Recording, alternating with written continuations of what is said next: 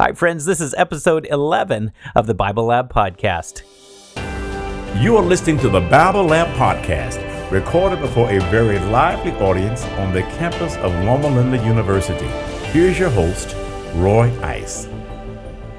Hey, everybody. I hope you're having an incredible week, and thank you so much for joining us for the Bible Labs podcast. Now, this week we have another great conversation, but before we get to it, I just want to remind you of a couple of things. First of all, thank you so much to Loma Linda University Church and all of their support and our community support to make sure that this podcast is available to you. I also want to encourage you to visit us at TheBibleLab.com to connect with our podcast and all the things that we've got going on. So make sure you visit our website, TheBibleLab.com. Now, today we're going to take a step into a brand new series called Life in the Wilderness. And in this series, we're taking the next steps from our previous series about the Hebrews in Egypt, and we're going to follow them as they step into their newfound freedom, stepping away from Egypt and stepping into the wilderness. And you will find in your own life probably a lot of connections you wish you might wish you couldn't. But that's what's going to make it so valuable to you, is to see the character of God and how God operates as he's trying to get to know you, how he's trying to help you get to know him. What are the methods that he uses? What are the different things that he wants to set up? And I guarantee in this series, your life is going to be changed. And so without further ado, I invite you to say a quick prayer right now, inviting God to speak to you directly about his character. Welcome to the Bible Lab.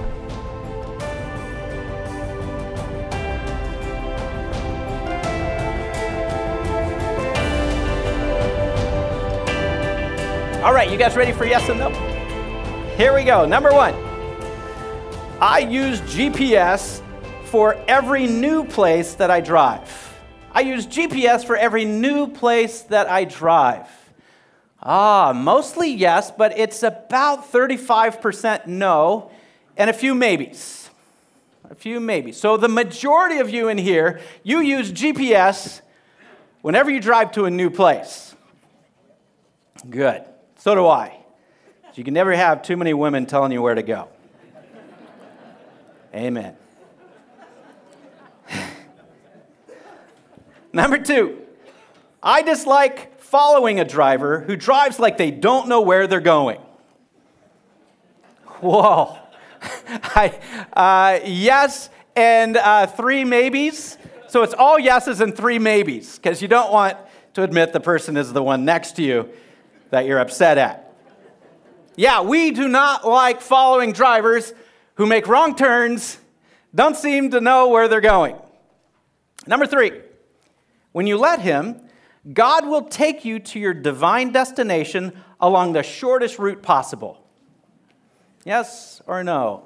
Oh. The majority of the class is saying no. It looks like about 90% no, about 5% yes, and 5% maybe.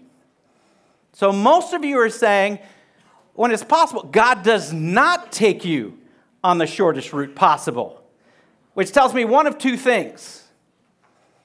You guys are either extremely calloused people, or you're extremely pessimist people. Or you're extremely experienced people. That's probably it. Number four, I have to see something before I really believe it. I have to see something before I really believe it. Okay, the majority is saying no. You don't have to see it before you believe it. And it looks like about 70% of you, 75% of you said no, you don't have to see it before you believe it. About 25% of you said no, with a few maybes mixed in with that. Interesting. Strong group of faith. That's why you're here today. You have no idea where we're going, but you have faith. It's going to be good. You haven't seen it, but it's going to be good. And number five, some of the impossible situations you find yourself in are actually caused by God. We are a mix here, about 50-50. About 50-50 of you either think some of the impossible situations you find yourself in are actually caused by God or not caused by God. I'm so glad it's a split. And you know why? Because it means it's going to be a really good discussion today. Because this is one of the main points that we're going to look at. Because you have a lot of preachers on TV that will tell you, just give your heart to Jesus and everything will be better. Your bank account will be 10 times the balance what you currently have. Your troubles will go away. Jesus will protect you. Many of us don't think that God would literally lead us into harm's way on purpose. God can take us a short route. He can take us to prosperity, but God takes us away from prosperity and he takes us into danger. What does that say about the character of God? He's getting a little spicy now, isn't he? It was okay, the previous series, the one that's actually on the podcast right now, Stranger God, where God's here to show his divine power, and the people that are being hurt by the 10 plagues are the enemy, the ones that need to learn about the new God. And the people who are being protected from the plagues are the Hebrews, the people of God, the people of promise. But what happens when that people of promise take a step out of slavery into their newfound freedom and God leads them into danger? Not only leads them into danger, but leads them around on a route that no GPS app would ever take you on. The longest route possible.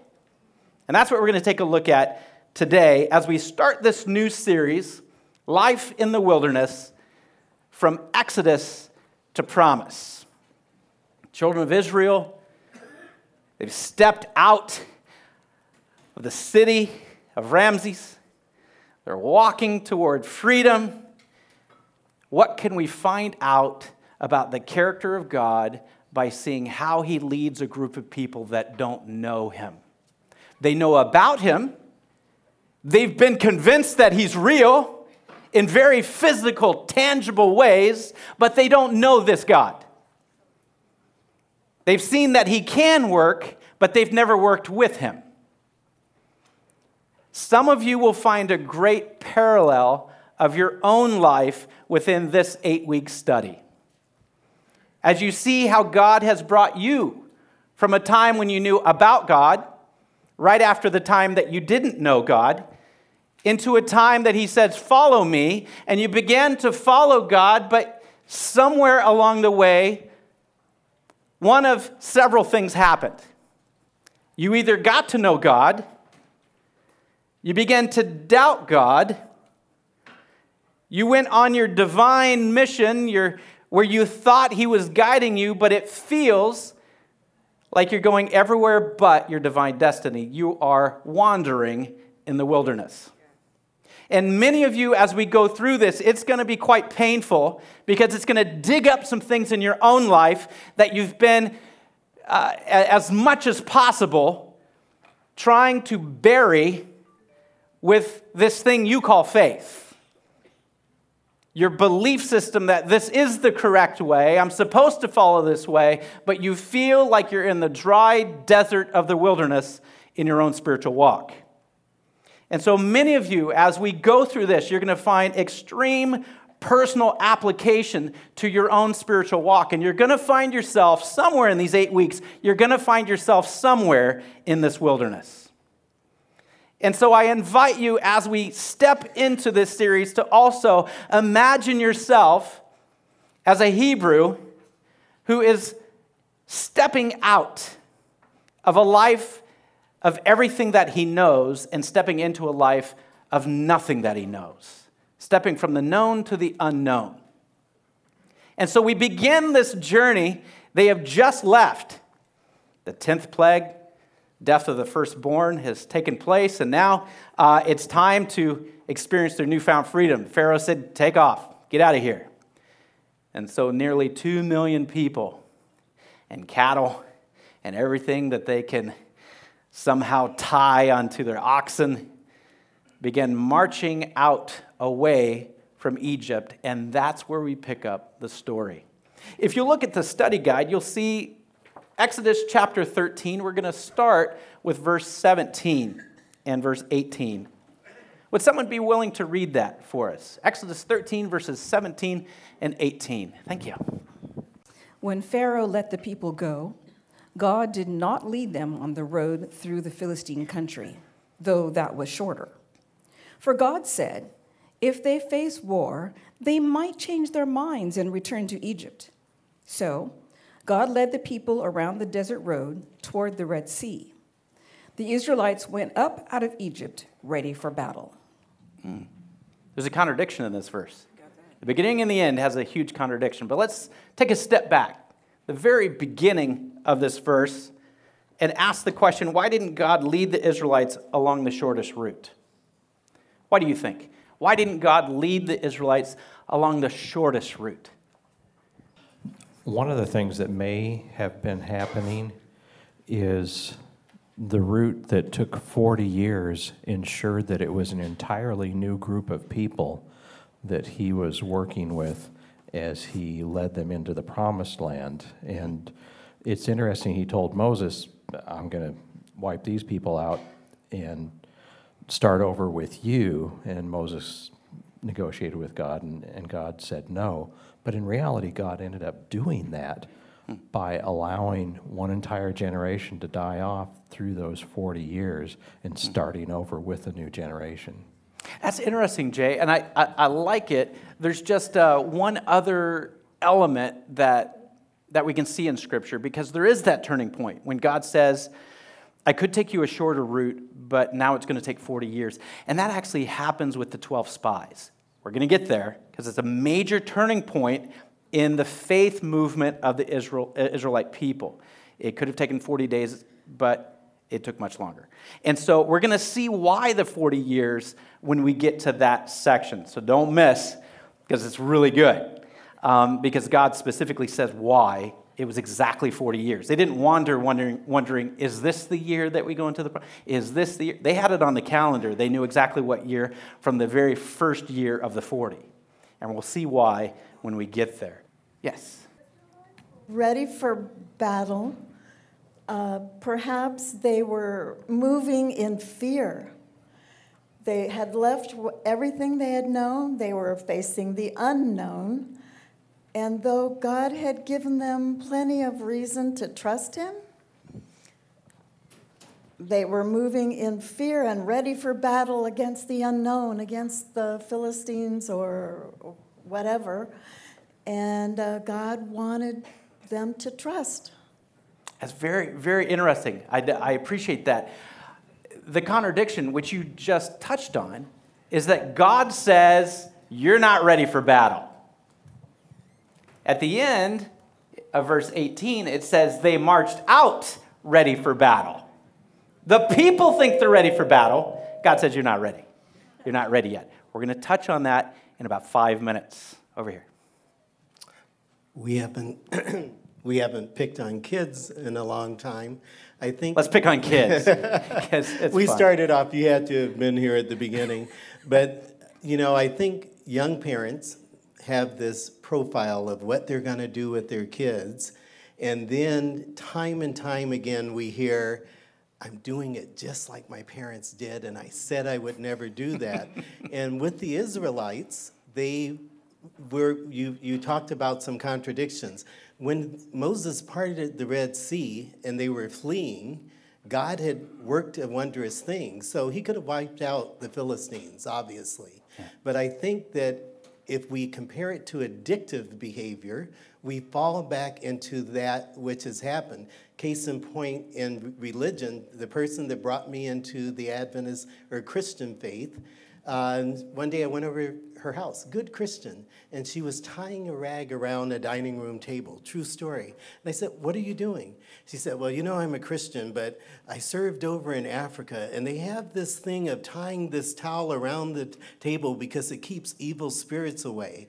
And I submit that the Israelites heading into that promise are like a lottery winner. We've got it all, and you fall back into the old habits because they don't have a relationship yet with the God that they've been reintroduced to. Absolutely. And that seems to be the reasoning stated in verse 17 that God said, I could take you a short route, It's through the Philistine territory. Now, the Philistines at this point were not an enemy of God. They were actually an enemy of Egypt. Many times we find in recorded history they were trying to mount battles against Egypt. They were waiting for a moment just like this in order to attack Egypt. And so the Philistines were not an enemy of the people of God yet. But yet, God says through Moses here that he didn't want to take them through it because they weren't ready for that war. The threat that 2 million people coming into your territory would pose would cause a war. God says, my fear is that when you see that level of battle, you will turn tail and you'll go back into slavery on your own. You mentioned right here people that even though they found freedom from something other than Christ, that they still hang on to. It's like an insurance policy. They hang on to the old and knowingly keep themselves a slave of the occult and of satanic ritual to make sure that they're hedging their bets. God said, you're not ready for battle. Scripture says in verse 18, we're ready for battle. Yes. The Israelites, they were slaves. And at least growing up here in the United States, we have the idea of slavery very preformed by what happened here in the United States. And I think it was a very different type of slavery over there. They were not primed for conflict. They were not, they didn't have that, they weren't subjugated as terribly as the African Americans were here. I think part of the reason why they didn't want to fight is because they didn't have a dog in this fight, like you said. It was just, they had left Egypt and they were already picking a bone with the first person they met. Yeah. They're just house hunting. Right. They don't want to cause a fight with the neighbors. They're just house hunting. Right. It's interesting to back up to what Thad says. I'm working with a gentleman now who several years ago, he was actually signed to the Seattle Seahawks. Incredible football player. Grew up as a Christian, very faithful in church, but the devil of addiction got him. Drugs ruined his NFL career. He was cut. Cut before he could ever become an NFL star, the star that he was in college. It's interesting to hear his story of every time God would move and make himself known, he would give glory to God, but then he would run back to the drugs. It had a hold of him. He was a slave to drugs. He's a slave to whatever solves your current problem. And if you serve a God who consistently takes you into problem, it makes it very much difficult to follow a God into problems when you can revert back into being a slave to something that makes you forget your problems. And so even though he was finding freedom financially, support, everything, he consistently, when trouble would come, would revert back to the drugs. Greg. Have a corollary to Jay's point about working with the generation, we have to remember that is the generation that witnessed magic. Mm-hmm. Because the priests threw down their rods, and their rods became snakes too. That's right. Because the first couple of signs of God, the rod to snake to rod again, the Nile to blood, they could do that. God chose the first couple of signs to do things that they could repeat. Remember, then they got to the sign that they said, we can't do that. We can't do that. If you want to know what that is, listen to episode 4. It's coming out next week. So the question remains. God takes them the long route. He says, you're not ready for battle. The people say, no, we're ready for battle. The Bible uses the phrase, they went out ready for battle. That's actually a poor translation. The literal translation says they went out by groups of 50. What does that mean? That's a very common phrase for how you set up an army marching to battle.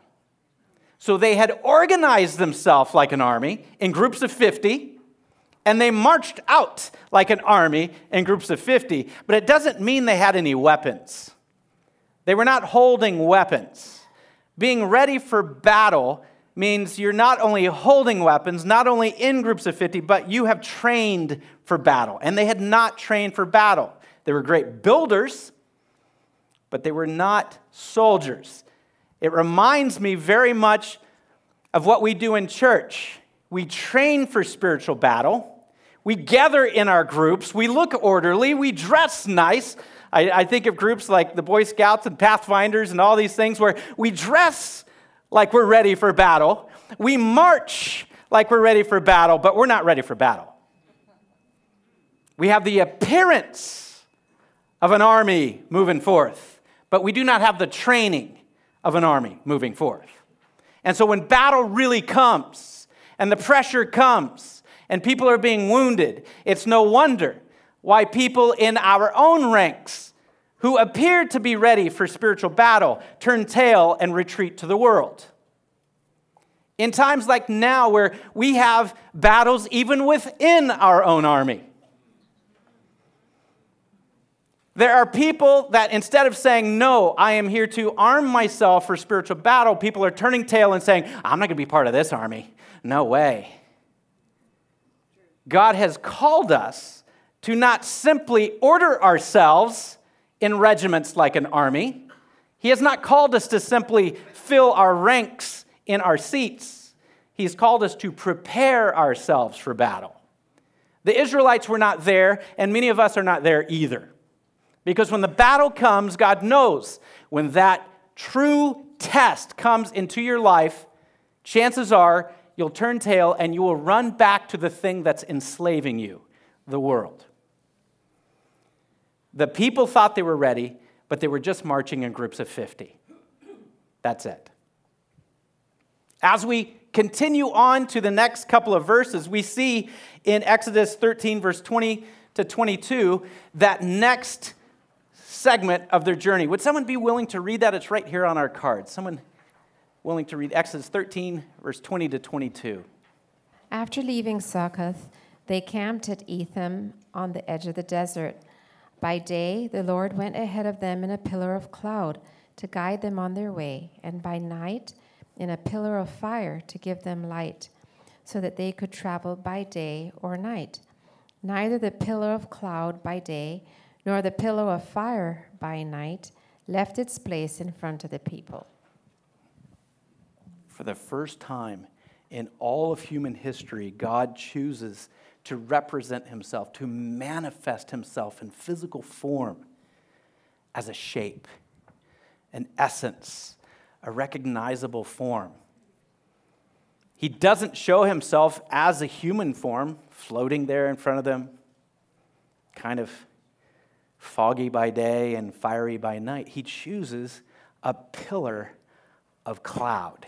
He could have chosen thousands of things. Why do you think God chose the pillar of cloud and fire? It's just a guess. There's no wrong answers. Why do you think God would have chosen a pillar of cloud and fire?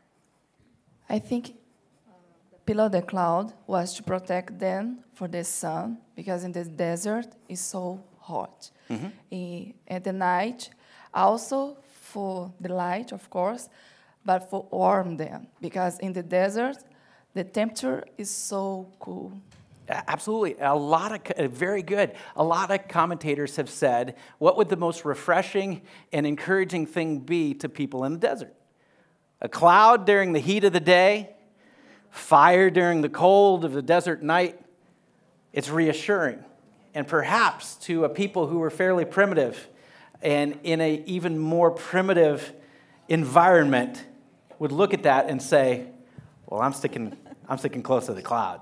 I'm sticking close to the fire, because that's what I desire the most right now. Very good. One description we have of God is that he is not made with hands. I find that's very important, to avoid making idols. Our God really is invisible, and a cloud is visible and fire is visible, but you can't grab them. You can't put your hands on them, and you can't really, control them. Fire we do control somewhat, but you can't, be more in control of them. Yeah, I love that. You can't carve cloud. You can't carve fire. So I really like what you're doing here, because he's about to, in just a matter of days, talk to them about not making any graven images. And so by choosing a very ambiguous form that is constantly changing, it disallows you to say, well, I'm going to make a statue of that. I really like that. Very good. Anybody else? I think there's a strong symbolism in the light and darkness, too. We've just come out of Egypt, and one of the plagues in Egypt was darkness. And in the ancient world, darkness symbolized disfavor, not being a good thing. It was just seen as being evil. And so that cloud also, when it moved between the Israelites and the Egyptians, it was darkness on the Egyptians and light on the favored people of God. Yeah. So the light and the fire was a favored symbol too. Yeah, and Scripture tells us right here that it allowed them to not only travel by day, but they could travel by night too. One of the most dangerous things you could do in the wilderness is to walk in the dark. You can break a leg, your animals can break their legs, you can end up in briars and all kinds of stuff. But it provided light in the darkness.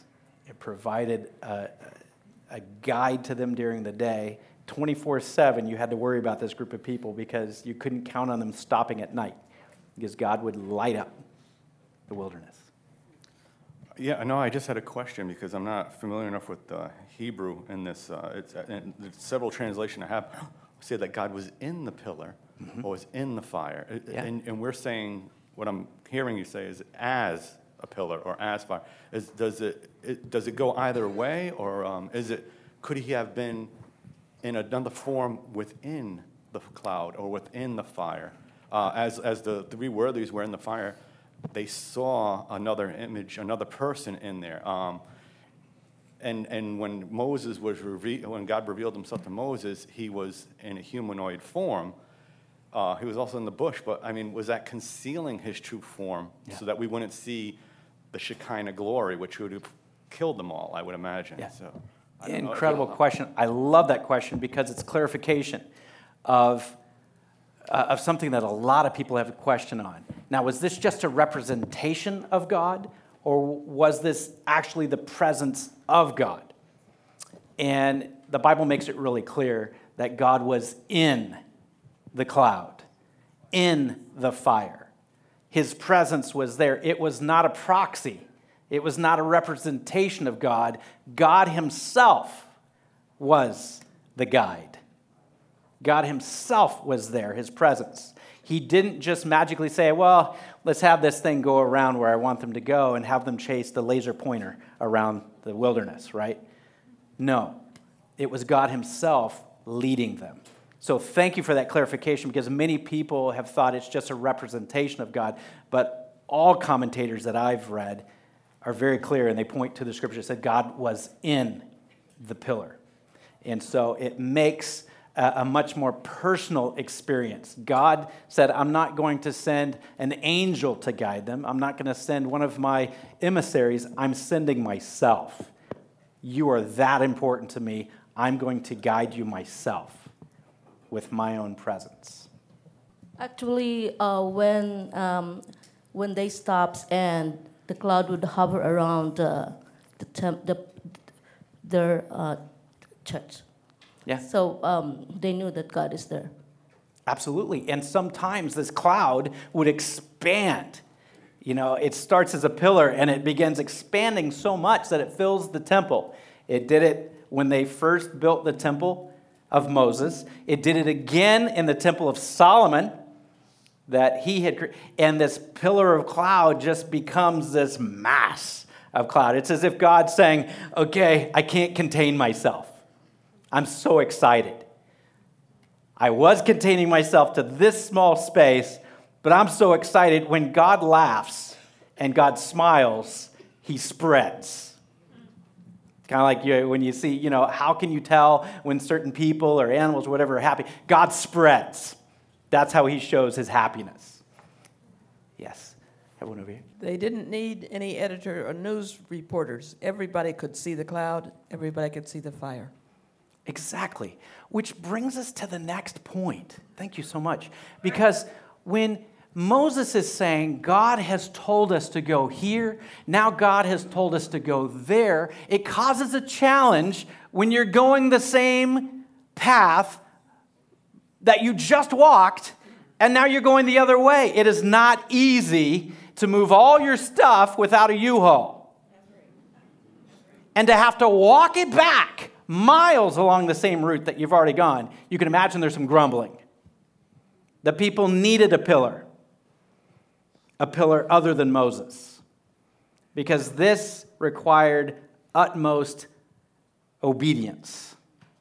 They did not have anything close to faith yet, and God knew it. They needed obedience, but they needed something to follow other than a human, because I don't believe they ever would have done what Moses told them to do.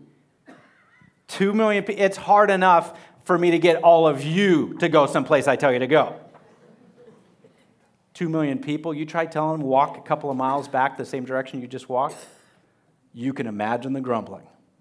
You can imagine how deep that grumbling was. They needed a pillar. Yes, sir. Yes, there seem to be some contradictions. How do I trust God's leading when he is taking me on a 40 years journey that he promised or announced should have taken me 40 days? One. There is God's permissive will, his ultimate will, and his original will. Now, which of these do I trust when God is guiding my life? Yeah. That's the ultimate question. I love that you asked that. Because guess what? 99% or more of the people in here have, will, or are asking that exact same question today. We're asking that same question. God, I've prayed. I've seen how you've acted in the past with me, with my family, with my friends, with my loved ones, extended family. I've seen how you've moved. And now when this tragedy strikes so close to my own home, I'm still supposed to believe you are love. I'm still supposed to believe that you can act. Why didn't you act now? Why did you take me on this route when I know you can take me on this route? I still would believe you. I still would love you. Why am I going on this path? The question of all of us. Is there a connection between God appearing in the flame and then in our last series of lessons, the Holy Spirit, God, appeared as a flame over the heads of the apostles at Pentecost? I love it. I love that, Thad, because I was wondering the same thing when I was studying for this week. Because God appears as a miniature pillar of fire above the heads of the apostles in the upper room at Pentecost. It's the exact same imagery of what happened in Moses' first temple, in Solomon's temple, this presence of God in a pillar over the temple, and then Jesus says, your body is the temple of God. And now you have the presence, the pillar of God, His Spirit, His very self within you if you ask Him. If you invite Him and let Him tabernacle Himself in you. And then the cloud no longer goes before you. This pillar no longer leads you outside of you. The pillar leads you from within. And we still today are led by the pillar of fire. A very real, tangible essence of God inside of us that gives us the guidance of where to go, even going in directions that seem counterproductive to the divine destiny that we've already sensed God has placed within us. I absolutely agree. Yes, Rod. Is our theology of God a dot? He only has one way? Or is it a circle? And how big is that circle? A dot, a circle, or a squiggly line. God has multiple ways, and it's really, really frustrating when you hear the proudful jerk who has the dot. Well, I just prayed, and God just poof. Look at me. I have all this money, I have all this success, I have everything I want. I just prayed, and boom. We're like, we hate you in the Lord. Because that's not our experience. Most of us do not experience God in a punctiliar way where He comes in and right at one point, our lives are changed. I wish it was that easy.